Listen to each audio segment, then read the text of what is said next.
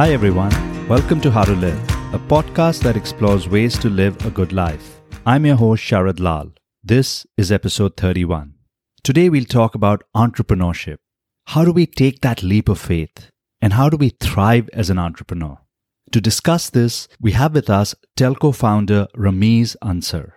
Rameez is the co-founder of Circles Life, one of the most successful companies in Southeast Asia and a leading one in the telco space. Despite a stellar career with the Boston Consulting Group and Temasek, an MBA from Harvard Business School, Rameez took the leap of faith into entrepreneurship back in 2010 when there was limited startup activity in Singapore. After a few ups and downs, he co-founded Circles Life in 2014 in an industry that was monopolized by the traditional giants. Today, Circles Life has grown to 16 countries with 800 people spread across Asia, Europe, and the US. It's routinely voted one of the best companies to work in. Investors in Circles Life include the most prestigious in the world, Sequoia Capital and Warburg Pincus. Recently, there's also news of Peter Thiel's investment vehicle being in discussion with them for a potential multi-billion-dollar listing. In our conversation, we talk about the initial motivation to take the leap of faith. How does this differ from enduring motivation to thrive? Role of risk and analysis. The inner voice, how to get it to work for you. Peer comparisons and other demons, and a lot more. This was a special conversation for me. Rameez and I are very close friends, and I've had a bird's eye view of all his success. Those who know Rameez know he's private and hasn't ever talked anything personal in the public space. But today we go deep and vulnerable. Rameez, thank you for being open and doing it at the How to Live podcast. Before getting to the interview, thank you for your support. With your support, we're listened to in over 80 countries, over 700 cities, and are ranked in the top 5% in the world. If you're new to the podcast, you might enjoy listening to a summary on Stoicism in episode 6. Stoicism is a philosophy very popular in the Silicon Valley and the entrepreneurial world.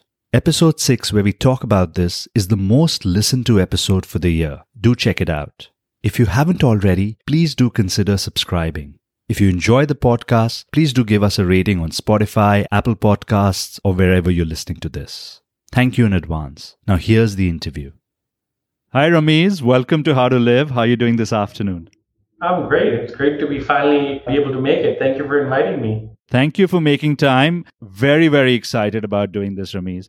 You've done so well in life. You're an inspiration to all of us, right from the corporate world where you did extremely well with BCG and Temasek, the academic world, Harvard Business School. And then, of course, as an entrepreneur, you've created this company that so many people look up to. Congratulations on all your success and very well done. Look forward to digging into all this. Before we do that, Rameez, I'd love to understand, before all this success, who was Rameez? Honestly, nobody would believe this, but I was actually an introvert. And I think I still am to a certain extent. When I was maybe about 7, my parents actually had to go to school to make sure that they could talk to the guy who served us food, that they would serve me food because I can't speak up.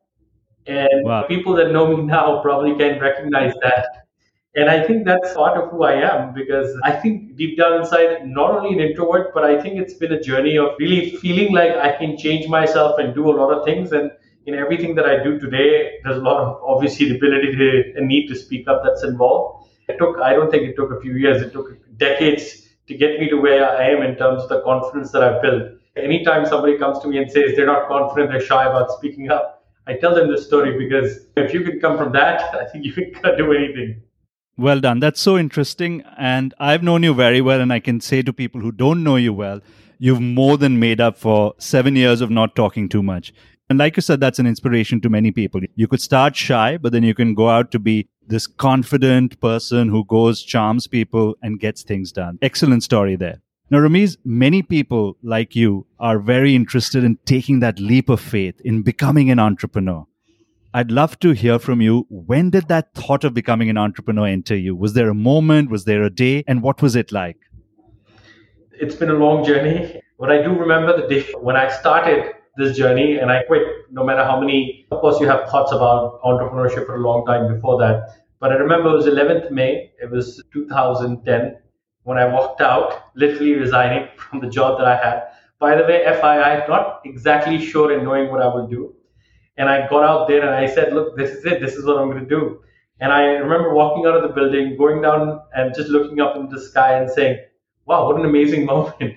And it's almost like the innocent moment that happens before you go on this roller coaster. But it was a great moment and I still remember it today. So you stepped out 11 May 2010. You stepped out knowing that, hey, I want to be an entrepreneur. I don't know what I want to do yet, but the step one is quitting my job. What was your mindset then? And what were your plans at that point of time?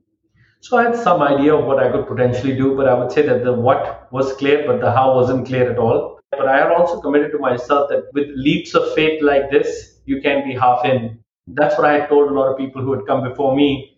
That's what I told myself when I would take on exceptionally challenging projects that you have to go all in. So that was one of the reasons when I look back at myself, it's as if I've been saying this to everyone else. If I got to do the same thing, I got to jump in head first and figure out the details. I guess some people wake up with a great idea. I was not one of them, but I had an entrepreneurial itch, as some would call it.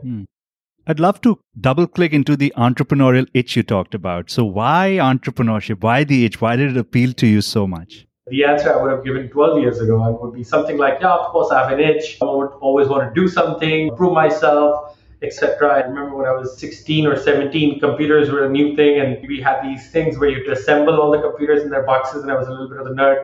I put those things together and I even tried to sell it to people for a margin. So I would like to say that that would be my answer. Like, I wanted to feel and thrill, the exhilaration of being an entrepreneur, not even knowing what that is, but it was all about that thrill and ride. If you asked me this question 5 years ago, 6 years ago, maybe I would have gone a little deeper and I would have said something. Maybe it was a little bit more about proving something. I don't know who I was proving it to. Maybe it was the same team with which I went to these fancy schools that I had to make it to, and just to prove a point that I'm better or doing something. And it's only recently that I've come to really understand the nuances of what drive people. I think it goes back sometimes all the way to, the third kid, overachieving family, middle child syndrome in its full glory. And perhaps there's a little bit of wanting to prove myself within that family. I didn't even care about anyone else. And I remember early on as a kid, my brother was a captain of all sports teams, like full stop, like every single volleyball, cricket, hockey. And I would pretty much make it to the teams because I was the brother of Samir. And maybe it was my rebellion because I wasn't good at sports. That maybe that was my way of saying, look, I'm going to just succeed and prove everyone wrong in the way that I know it. And perhaps this was the way I know it. And I think to a large extent, this became my initial motivation to doing a lot of the adventurous stuff that I've done, a lot of the crazy stuff that I've done, from mountain climbing, frankly, to even starting. And I think this is how deep the motivation runs when you think about doing something crazy. And I think perhaps this was my starting motivation. So you were a family of 4 siblings and you were number 3. And your brother was this guy who was a star, house captain in sports, looked up to. You wanted to prove a point to your parents, to society, and you realized that going into a company, anyone can do that. But entrepreneurship, taking on something and creating something from new and making it big, that is something that is exceptional. And that's what I'm going to focus on. So this itch has been the one that's been pushing you towards glory, pushing you towards moving up in life. I'd love to understand the various dimensions of this itch. It, of course, propagates you. Is there a dimension where it puts a lot of pressure on you? Does that work in that way as well? Taking leap of faith is the old analogy of the explorers of the day. I would call entrepreneurs today those people. Imagine in a 1500 where people are imagining the world is flat and there's this kid in a small village growing up. And what is the motivation for this kid to go to the city, stand in the middle of this bar and say, you know what, I'm going to go on this voyage. It's going to go on forever. I don't know if it's going to last 3 months or 6 months or a year or a few years, but you know what, I'm just going to do it. It's absolutely irrational. And I think it does create pressure, but it comes from so deep inside you because all you can think of is just wanting to do that different thing to prove yourself. You've decided in your mind that you want to jump, you've done the math, you've done the science. But when you come to the ship when you're about to sail, there is no amount of analysis. There's nothing. You have to conjure your deepest motivation from within you that powers you to say, okay, that's it. I'm jumping. I'm resigning. I'm walking out. It's 11th May and it's 2020 and I'm walking out. I'm going to do it. Right? And I think by nature, the decision is so naive. And I use the word naive with all its connotations because it is a leap of faith. You don't know where you're going to fall, but you've got to conjure up this motivation. And it's good. I think we should generate it, manufacture it, and put it out there. And it doesn't have to make sense, frankly, because what you're doing is something nonsensical. Absolutely. And I'm glad you talked a little bit about the analysis, that there's a lot of analysis that you might do which will rarely make sense making a decision like this. And I know you are very analytical, especially with the decisions you've taken in life. So how did you juggle with analysis, and how did naivety win over? Yeah, that's a great point, by the way. You know me, right? I am definitely somebody who has thought about planning, thinking long term, etc., and fairly strategic when it comes to scenarios. But that was what I was good at, and I realized that was my big demon, my first demon that actually not only prevented me from jumping earlier, but also probably was a reason for one of my failures early on. Where for me, when you're thinking about entrepreneurship, the first thing in an analytical mind is risk and reward. And what you realize is that, or what I didn't realize before was, of course, risk and reward is so inverted in this case. The net present value of a decision will always be negative. This does not make any sense. The chances that you will succeed are so small that you're not looking for the probabilistic outcome. You're looking for the asymmetry. So in all my life, in all my consulting life, private equity life, and banking life, I was trained to think about what could go wrong. And I was good at that. And in that scenario of about to take a leap of faith or into entrepreneurship, I could, of course, think of 20 things. My strength, my superpower is the one that held me back for as long as it did. When the reality that I've come to realize is the question is not what could go wrong. The question is, what if it goes right? And how big can it be? And what can you do?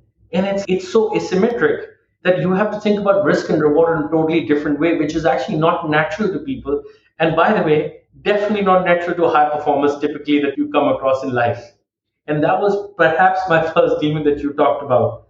That frankly, even the system that I grew up in, and we majority of us grew up in, and the society, they train us to think about probabilities and outcomes in such a different way that whether it be entrepreneurship or any other leap of faith, we just keep thinking about this leap of faith and are lost in a loop rather than jumping head, foot, heart, whatever into it. That's awesome. And interesting, your biggest strength, like you said, the analytical skills, was the one that was actually holding you back. And at some stage, you realized that under no circumstance through that construct will you be able to convince yourself to move forward. If it has to be done, there's an itch, go for it and do it. I'm curious. And of course, one of the things, like for you as well as me, we were single when we took that leap of faith. And the rock bottom for us wasn't too deep because it was just us. We could, of course, get ourselves back and go on. But there are many people at different stages of life when they think of entrepreneurship. So is there any risk or rock bottom they should consider as well when they think of entrepreneurship? I think naivety aside, there is an aspect of practicality, which is if there's an extreme situation of personal health or the health of the loved one, I think that those are limiting situations. But if I think hard and hard about this thing, we're using the analogy of the explorers of the day, getting on a ship and going off far further into the seas without knowing when you will reach. But this is not life and death. I think this is going to take a lot out of you, but this is not life and death. And I would say that very few things should come in the way. And at least I can say that for myself, and I can say that for a lot of people that talk to me about entrepreneurship. What do people, and I know many people talk to you about entrepreneurship, what are the bigger concerns and what do they come up to you with and what do you tell them? It's funny, but a lot of the questions that people ask me are the exact same questions I used to ask myself when I hadn't jumped in, and perhaps I still ask myself once in a while. The most common questions are, should I get more experience or should I start early? Is this economy the right time to start the business? When do I know whether I need to give up or not? When do I know it's the right answer? When do I know it's the right idea? What I always tell people is they're interesting and they're exactly the kind of analysis paralysis that we end up being in. Yeah, do you need to think about these questions? Yes. But there is no answer to these questions. It's about what you want to do. And to me, coming back to the demons I had to deal with is, I remember this perhaps 6 months into my graduation when I was getting a very nice job in BCG. I had a long debate with a friend of mine who was my peer and was graduating, and he wanted to start a company right away. I remember debating the entire afternoon with him about the virtues of working in some great consulting company and how he'd learn the chops of problem solving and consulting and experience, and he'd be better off and blah blah blah. And he was like, "No, dude, I don't get you. I should just do what I want to do." And I remember being so sure about my answers, and I remember being so confident in my answers. And if you turn back time and if you realize that was such bad advice I was giving, because the only way to do entrepreneurship is to do entrepreneurship. The only way to get better is to get better. It's like somebody coming to you and saying, hey, I want to work out, I want to get fit. And so should I start doing something in the morning? Should I start waking up in the morning? Because by 6 months or by the year, I'll start going to the gym. No, you start going to the gym tomorrow. You start tomorrow. Because what you want to do is entrepreneurship. You start getting practice at it tomorrow. So those questions are actually part of this leap of faith that people are thinking about. And that's probably the kind of question that hold people back. And the only way to get out of this is, are you going to be the explorer of the day? Are you going to stand up in the middle of that pub in that small town and stand on that and say, hey, I'm going. I don't care what's going to happen. You know what? I might have to come back, take another ship. This might be my first trip, second trip, third trip. But you've got to do that. That's the only way to jump in. We've talked so much about this mindset. That is the most critical component of being an entrepreneur, getting your mindset right. And you've explored it in so many different dimensions, which is going to be very useful to people. I was wondering, apart from mindset, is there anything else which can also help you towards getting ready to be an entrepreneur? Digging a little deeper into this mindset, you've got to be a believer. The first thing, the initial motivation may come from, you may have a chip off your shoulder, you need to prove something, blah, blah, blah. You're a bit of rough on the edges, and because you can't explain it, but you're just doing what you need to do, proving yourself. But the second part, it has to be about that believer that actually believes in this journey. Because believing in this journey is as important as the first part. And what I mean by the believing is, if you go back to our explorers analogy, here's someone who's now on this boat. This boat is now probably has 3 months of ration. Now you're on the boat. Guess what? How long is it going to take you to reach the end of land or the new land that you're going to find? Nobody has any clue. And you can walk up to the captain and say, hey, how long is it going to take? Is it going to be 3 months? Is it going to be 2 months? Oh, by the way, and you can walk up to the captain and say, hey, you know what? Oh, I think we finished 1 month of food, so we've got 2 months of food left. No, you got to talk about how we're going to make it. You're going to talk about problem solving so we get there. And if you inherently aren't in the mindset of believing in that journey, right, then you can't really survive in the journey. And that's why I call don't be the person in the middle. And what that means for me is, there's a lot of, going back to the analogy again, there's a lot of people in that village. Some people love the village, they're going to stay there. Now there's some of them are going to be the crazy guys who have this initial motivation, jump out of this boat and get on this boat. But don't be the guy in the middle who's not sure why he's in this journey, right? Who's questioning things all along the way, who's worried about, oh, did he make the right decision? Did he make the wrong decision? Am I going to reach the end of the world? Am I going to jump off a cliff? I'm going to run out of food. Something's going to happen. You've got to be a believer. And the only way you can be a believer is to be clear about your why. Now, taking a leap of faith leads to actually figuring out why you're in this journey. Because this journey is perhaps 10x harder than I thought, right? If you had come to me on 11th of May 2020 and asked me how hard this journey would have been, I'd probably give you an answer of 10. It's probably 100. But guess what? It's also 100 times also more meaningful than I thought.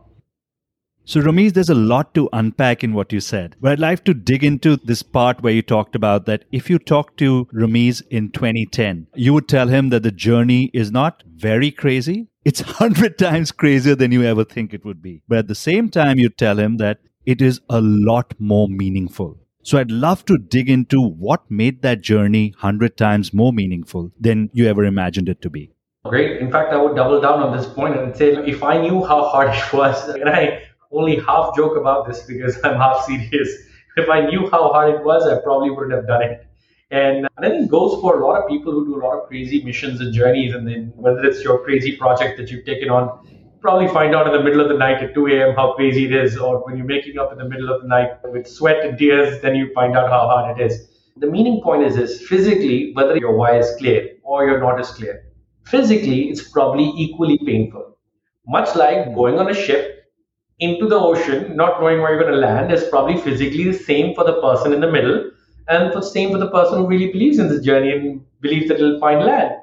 The difference is the meaning, that when you're going through those tough times, you at least appreciate and understand that you're doing this for a reason which is so much more than you.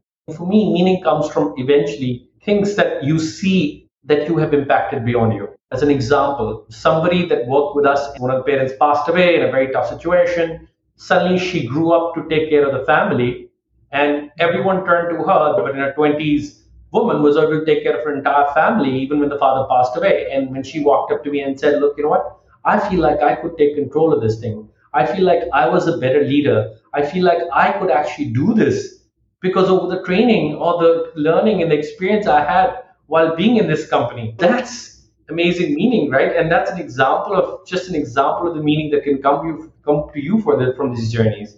And but it's about impact, hearing from a customer the impact that you created. People come to me and sometimes say, "Hey, you know what, guys? Before you came into the Singapore market, it was so bad. People used to complain about things. Now nobody complains about things. You guys have really changed, and nobody thought that was possible." And that's meaning. That's like impacting millions of people, right? It's the industry impact and the people impact and the customer impact that eventually forms a big part of the meaning. Because that is the only reason a 100x harder journey or a journey through the oceans or the leap of faith through entrepreneurship would make sense. And that's why it's so linked with what is your motivation? What is the driving force? And I have to, this idea of enduring motivation is something we should dig into more because to give credit, this word enduring motivation is actually a word that a partner at Y Combinator used and it just stuck to me because I was trying to describe what I was feeling, but I thought that was so well described. Sure. And we'll dig deeper into this. What I'm getting out of this is so powerful, where you're saying you've created this company, and within that culture, there are people who have grown substantially, like the girl you mentioned, who in her 20s is able to take leadership of a family and see them ahead. And she didn't have those skill set and that confidence before, but that's something you and your company have done and created. That is meaningful to you, which is bigger than yourself. Before we wrap up the first section, and the first section, of course, we're focusing on taking the leap. The second is we talk about thriving. But before we wrap it up, is there any challenge or advice you'd love to give to people listening on how to take that leap of faith? I would just say, think about who you're going to do it with. The who is not just your co-founder, but also the early people you're going to sign up for because they make all the difference. And if you could spend more time thinking about those people, I would encourage that. Because it always just exponentially grows from there. The standards, the quality, the values you set at the start, they're very hard to change. They need to be believers too. And they're different kinds of believers, and they don't have to be the entrepreneur. They don't have to be the one taking all of the decisions and everything. But your early people need to be believers. And if you don't have those believers around you, every day is going to be hard. Every day you're going to be the captain of the ship, and somebody's going to come to you and tell you how much food is left, rather than telling you how to find fish in the ocean. Let's get creative, let's get innovative. You need people who can think. And what I mean by thinking is not just smart people. It's not about being smart. It's about, can you understand a problem? Can you break it down to its first principles? Can you at least not assume anything is true and start questioning the basic principles of why certain things are done? And that first principle thinking when you're building up something from scratch is very important. Much like, again, our analogy, when you're going out doing something for the first time, if you just assume that everything that is about sailing is true, you're probably not going to make it, right? You'll probably have to improvise a lot and you have to think a lot. And this is the final one. They need to have that chip off the shoulder too. They need to have that hunger, that desire to mimic exactly why they're here, because this journey is going to be fun, it's going to be adventurous, but it's also going to be hard. One thing, if I have to go back and say to myself more probably, is that again, if I could go back to that day and despite all of that has happened, I would have just told myself to jump higher and faster and earlier. And I'd say because that's the only way to get into it, because there's no other way. Don't be half-hearted about it, just go deep. Love that. Higher, faster, earlier. So you'd even double down, maybe triple down on what you were doing earlier if you had to do it again. The theme of all in is very strong. Cool. So we'll move on to the next part. As we focus on how to thrive as an entrepreneur, I'd love to know what skills within you made you succeed. Once again, if you had asked me this question 5 years ago, I'd have a different answer. And every time I say this, I think about what I'm saying now is probably going to be relevant in 5. So I'm very humbled by reality. We'll do an interview 5 years from now as well and compare. That's a great idea, actually. We should all do interviews to ourselves every 5 years and see what we've learned. But I would say my early answer would have been things around perseverance. Also, as we talked about getting the right team, having the skill sets, being clear of the idea. The reality is, what I've come to realize is the single biggest thing about thriving in entrepreneurship is about you, and it's about conquering your demons. The demons are about you and who you are. They're about how aware are you of yourself. For example, my demon that I didn't even realize that existed deep down within me was this peering thing. I was severely driven by competition. Certain people of certain ilk that come from our part of the world, they've been trained and groomed as like your uncle's kid is doing so well, to all the way wanting to be in the best university, the best things. I was hell bent on seeing how well I was doing, comparing myself to someone else. And that was a horrible thing. In the darkest days, it's not how hard it is, it's how your mind is playing tricks with you and telling you, oh, you know what, you have failed. So, the day when you need your strongest motivation, in the day when you need your system to be on the best, is the day you're thinking you failed. And where does failure come from? Of course, it comes from the relative comparison of who you knew as your peer set.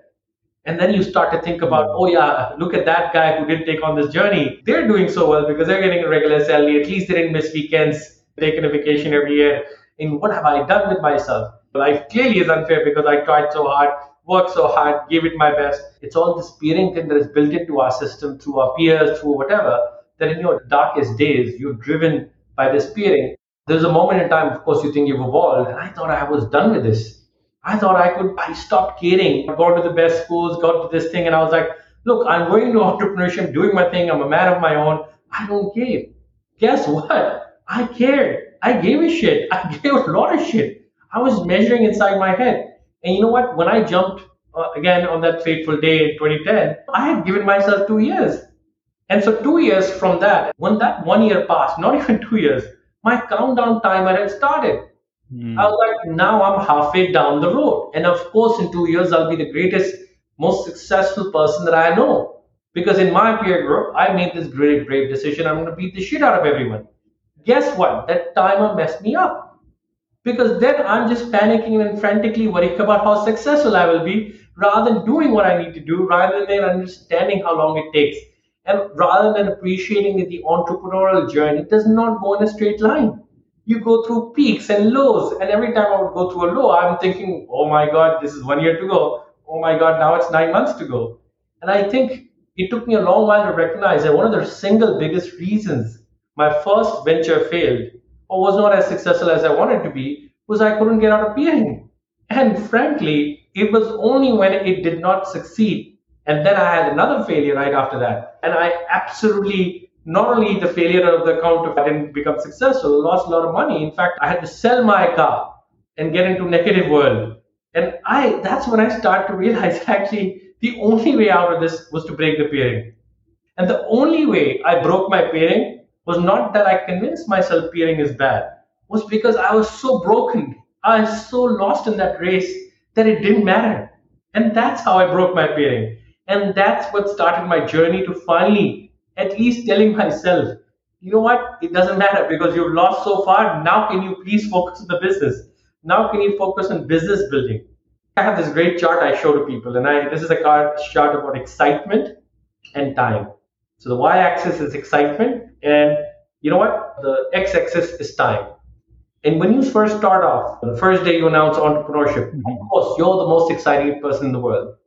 But honestly, it is a straight curve down. Very few people go up. And the funny thing is, just when the curve is going down and you're 1 year, 2 year into your journey, you have not hit product market fit. You lost half the team. It took you 1 year to hire the team. One day I woke up in the morning, half the team had resigned. And for whatever reason, but you're now sitting by yourself. You've lost money. You're running out of money. So your curve is at the steepest towards the bottom. You finally hit baseline and you're going into negative. And you think that you would get support from the world. Guess what? From the closest corners of your world, you get questions from your family. Hey, are you still doing that thing? The same guys that were super excited about you leaving your job say, hey, what a brave decision, Ramesh. Oh my God, you quit this high-paying job. Awesome, man. I wish I was you. I wish I could do this. Same person will come from the woodworks. Hey, how are you doing? It looks a little tough, doesn't it? Of course it's tough. It's brutal. You won't even imagine how tough it is.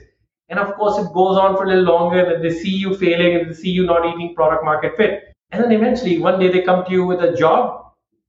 Hey, this guy's hiring. Are you still doing that thing? This is when I need my peak of motivation. And you're telling me whether I want to look for another job? These are the days when your a demon like peering is at its worst. And like, oh my God, maybe I do need a job. And of course, the funny thing is you persevere, you make it to the other side, you become successful and you get mentioned in the newspaper. Same person comes out and says, I always knew you were going to be successful.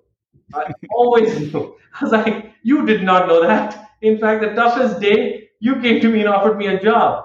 And this is the journey. And this is the journey where your innermost demons, for me, was this peering thing, come out to you and haunt you and make it so hard for you to succeed.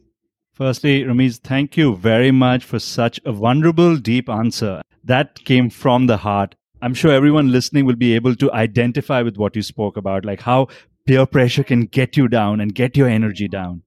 Now, if this is a demon that brings you down, what lifts you up? What takes you forward? Would love to hear you talk about that.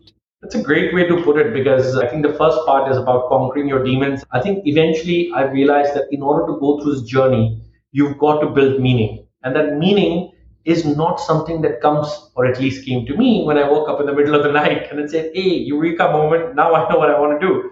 And I think there are a few lucky people who get to that moment. But for the rest of us, I think it's something that's manufactured.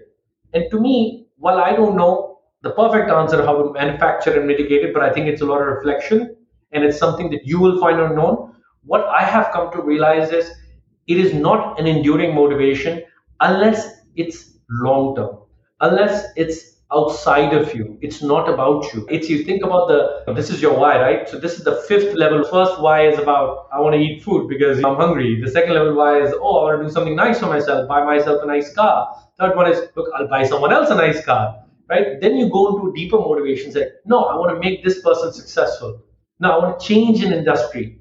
No, even if my name doesn't come out, it doesn't matter because as long as I have made an impact to a larger picture that is much bigger than who I am, that is what it is. That is the enduring motivation that can get you through a tough journey. And the tougher the journey, guess what? The more deeper, the more, the more enduring the motivation needs to be. For example, at Circles, we don't talk about a 5-year plan. Of course, we talk about it, but we don't start with a 5-year plan. We talk about a 30-year journey, and it's 30 years for a particular reason because it's going to be beyond the founders. Yeah, maybe I'll be worthy enough to be part of that, but actually, it's beyond us. This makes you work through those dark days. In fact, the darkest days, you still can raise your head high and say, that is why I'm doing this. That is why it's hard. And you can look to your colleagues and they'll understand it. And then you can talk to people and they'll want to join your journey because it's meaningful. Love that. Love that. The enduring motivation, as you talked about the darkest phases, is what's going to propel you. And I found it very interesting. Like a lot of us have loved Simon Sinek, where he says, start with why. And what I found interesting in how you spoke about why is not something that falls from the sky, but it is something you can manufacture and create. And you said that you don't have all the answers in it, but you've got some thoughts that it has to be beyond yourself. It has to be the fifth why. Let's explore for people who are trying to manufacture this why. What are other ways in which we can get to a deeper why for ourselves? Think about the idea of structured learning. You can go to the golf course for those people who play golf and maybe go to the driving range and just disclaimer, I don't play golf very well. As we talked about, I don't do sports. And your brother plays it well. Yes, indeed. Clearly, you don't have to ask that question. Yeah. But if you go to the driving range and you hit 100 balls and you don't think much about them, you'll get pretty good at it after 100 balls, even if you've never played golf. But imagine if you took 100 balls and split them by 10 each, and after 10 balls each, you sat down and thought about it, maybe with the coach, maybe with a friend, and talked about, hey, what did I do right here? What did I do wrong here? And then how about I hit it this way? How about I hit it this way? I bet. And definitely for even someone like me, my 100 ball after structured reflection and structured learning is much better than if I was just hitting 100 balls. Yeah. I look at it as two ways that you're reflecting. One is, of course, learning skills, learning strategy, seeing what's happening and making changes. And the second is deeper reflection about learning about yourself. What's lighting you up? What's exciting you? What's driving you? Through that knowledge of self-awareness, that's how you build a sense of what really motivates you through dark times. Now, people who don't know you, you are the most remarkable energy among anyone that I know. And if I ask you, what are the top shows? You watched all the top shows, you know which ones to watch. If I ask you about a business problem, you've read all the articles and know what to do. If I ask you about a podcast, you watch that. You have tremendous capacity to do many things and you have huge amount of energy. So how do you get this energy and how do you keep getting yourself in the best energy to be able to manage so many things? Thanks for saying that because I really do believe it's important. And I have this, I'm sure you've heard of this guy called Naval Ravikant. He's an AngelList co-founder. Love him. Something he said really also resonated with me. People talk about finding happiness and being successful and all that. And if you find meaning, you're successful. What he said was really an interesting one is happiness is not a condition. Happy is what you want to be. And if you are happy, you will achieve success. Happiness is not an end outcome. It's something you manufacture and create and you choose to be in. So I think it starts with that actually. I want to be high energy because I think that's an important element. That's the choice I want to make. It's super hard, by the way, and it may look like I'm full of energy all the time, but I've got my low moments. But it starts with the realization that energy is an input and it's an input in your control, and that's who I want to be. It's understanding, for example, that when I used to run a lot and I don't run a lot more, my favorite moment in running is not at the peak, but just right after that. When you've done such a fantastic job running and your body is going into release, that is the moment of highest energy for me. That's where my greatest ideas come. That's such a specific thing for me. But I chose first to make it an important thing. And that understanding what are the things that cause me to be at high energy. Sometimes just taking a walk. If you come here and see my desk, I have 5 cups of half drunk tea, half empty, half full. And people just don't get it. And I apologize because that's a lot of waste, but I just walk to the closest shop and I have to walk and I have to get tea and I have to sip it. And that's my energy drive. That gives me clarity of mind. And that's the beauty again of saying this is the kind of unintended consequences. Absolutely. So would love to hear you just talk about some of these unintended consequences that have become you now, which are available to your personal life, friends, everywhere. The first thing you get used to is you can wake up in the morning and imagine a world where you have huge problems, some human resource problems, some business problems, some running out of problems. Imagine if you wake up every day for like years doing that.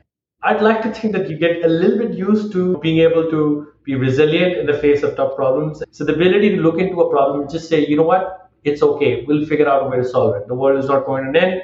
Going back to, I don't think I have that skill. Like I was an introvert, shy kid that would probably freak out. I'd understand the problem very quickly and then freak out much harder. That is so beautifully put. Taking the leap of faith, making things happen, whatever problem life throws at you. The resilience is at such a level that you can handle it very easily. One of the other things that I've seen as an outsider with you, with the confidence that you built in making it, is thinking big and operating at a completely different level versus what many of us are.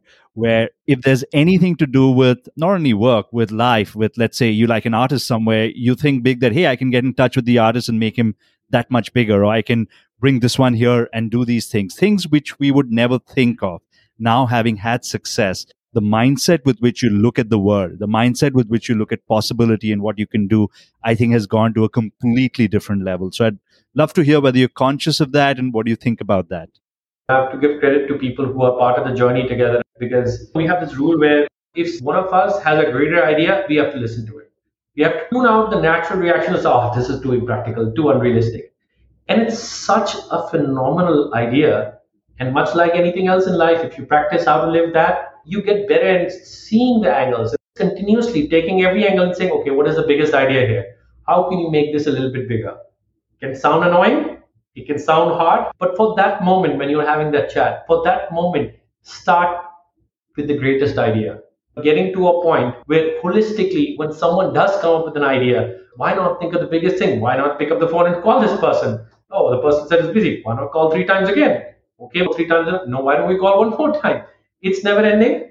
Sounds crazy, but it's that kind of thing that starts you to see, oh, both time is the time that actually works. And that gives you confidence and it gives you amazing ideas. And the next time you're thinking about something else, you bring the same mindset to it. Wow, that's very motivating for people to hear. If you were to go back to the village you came from, you were to talk to people, what is the one advice or challenge you would give them with regard to entrepreneurship and life? I don't know. Maybe I'll say something as simple as, you know what? If you don't like the waters, don't go into that ship. As simple as that, because that's not going to give you meaning. So find what you like, but honestly, at least don't do the things you clearly know that aren't for you.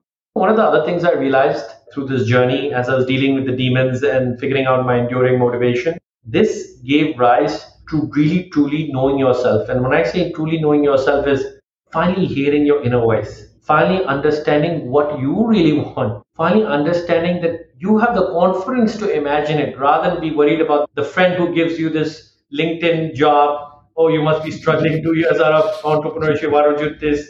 How do you react? How do you isolate the noise? How do you isolate what your parents say sometimes out of concern for you, since it's so tough as a journey, especially if they've not done entrepreneurship themselves? It's like, how do you isolate that and really truly fight the demons, understand the enduring motivation, the enduring why? What is it that you're saying? That inner voice is such an important element of going through this journey. So that's the other thing I would say to people is knowing your inner voice will probably lead you from the village to the city bar and onto the ship much faster than anyone else. If I understand right, that inner voice has that enduring motivation, which is propelling you. The inner voice can also go crazy. We all know that. The chatter can come from the inner voice. Hey, am I good enough? Am I doing the right thing? The inner voice can also go in the direction of comparisons, like you said, but it's the discipline to have that enduring motivation to get the inner voice on track. I think that's true. And maybe for the authentic inner voice, maybe if we could coin a very complicated word today, because I think the peering voice is your demon. I don't think that's your true inner voice. I think your inner voice, it's almost, I'm going to steal very tightly from a movie and I'll let you guys guess where this movie is. Your inner voice is what tells you when you flip a coin and what you want it to fall on. You roughly know the direction and you don't know the details, you don't know, but you roughly know what you're worried about, you roughly know what you're getting at. But I think the system has created so much noise. Your demons are ruffling around, things are happening, it's a stressful environment, you're low on energy.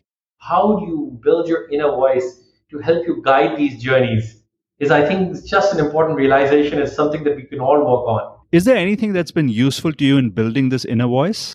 Many people think about it differently, but for me, actually articulating it, given that probably a lot is jumbled up in my head, I think being able to write it and talk about it to make sense of it really helps you in that journey. Does it make sense or not? And then getting some good reflection from people, whether it's coaches, whether it's your closest friends, to understanding that thing. Because sometimes you have a lot of thoughts in your mind, and when you say it, when you actually say it, the idea, the act of vocalization makes you finally realize what it sounds like. And it's almost like you're talking to a friend and you're saying it, and you don't even have to wait for your friend's response. And without the friend saying anything, you'll say, thank you for coaching me. Yes, that's sometimes the best coaches, because they get you into the zone of really finding yourself. It's, of course, very vulnerable, right? It's half-formed, vulnerable. Who are the kind of people you'd open up with your inner voice to? Figuring that out, by the way, it's not been an easy journey for an introvert. And also, so imagine the worst combination of an introvert and a combination of somebody who feels peering is there. It means I'm being judged all the time. It's the worst thing you can happen, because I have lack of confidence in what I'm projecting. And then I'm worried about peering whether I look good. So longest time, up until my even 30s, I don't think I could even be vulnerable about anything. I just couldn't. And until I broke down completely, I think it's when I got comfortable with it. So I would say that I'm very early, probably like a 3 out of 10 in my journey of actually doing what you said. And I think what I've found is I don't have the perfect answers to this, but I've combination of things. Whether it's really speaking to old friends sometimes, I found that to be a very valuable thing, because this judgment is such an important thing in my mind that it's still stuck, speaking of my demon again. But I need to feel really comfortable that they will not judge me. And that's why I think coaches play a great role in that. I have gotten comfortable and vulnerable enough. And you should explore all things. I think I'm a big fan of therapy. I'm a big fan of personal coaching. I think all these things, at least for the novice in me, allow me to be in an environment where I can truly say things without the worry of judging. And guess what? I'm still feeling judged, because even when I'm telling myself a story, there is a narrative. So I would say I'm probably learning, and I probably could do with some advice on how do I actually accelerate this journey.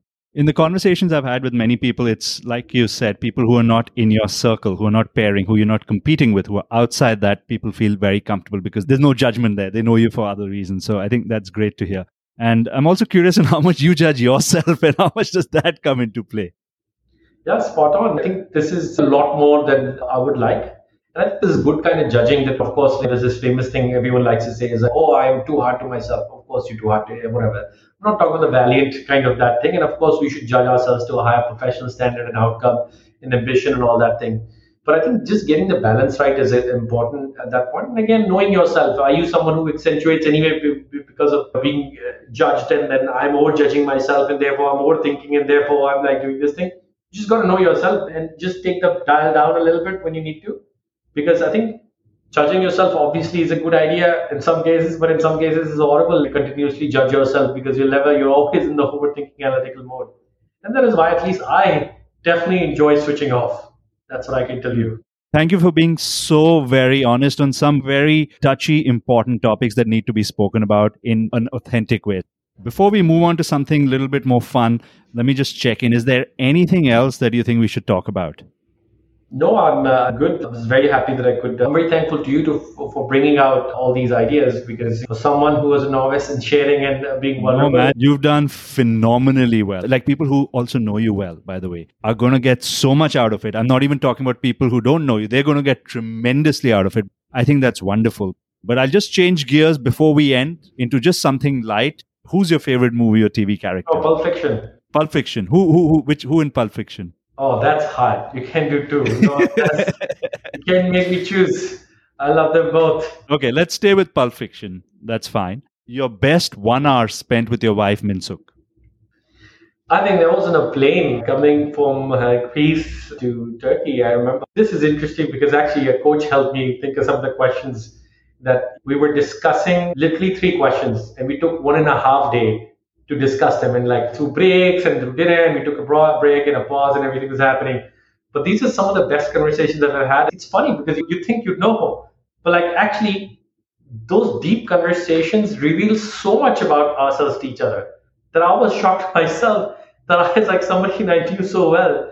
And I just, that understanding got 2 layers deep. And those questions are amazing. And I'd love to put those questions to your listeners if they're interested, and I'll give credit to the person, the coach that sent me those. Absolutely. You shared those questions with me, and we'll put it in the show notes. Those are simple but deep.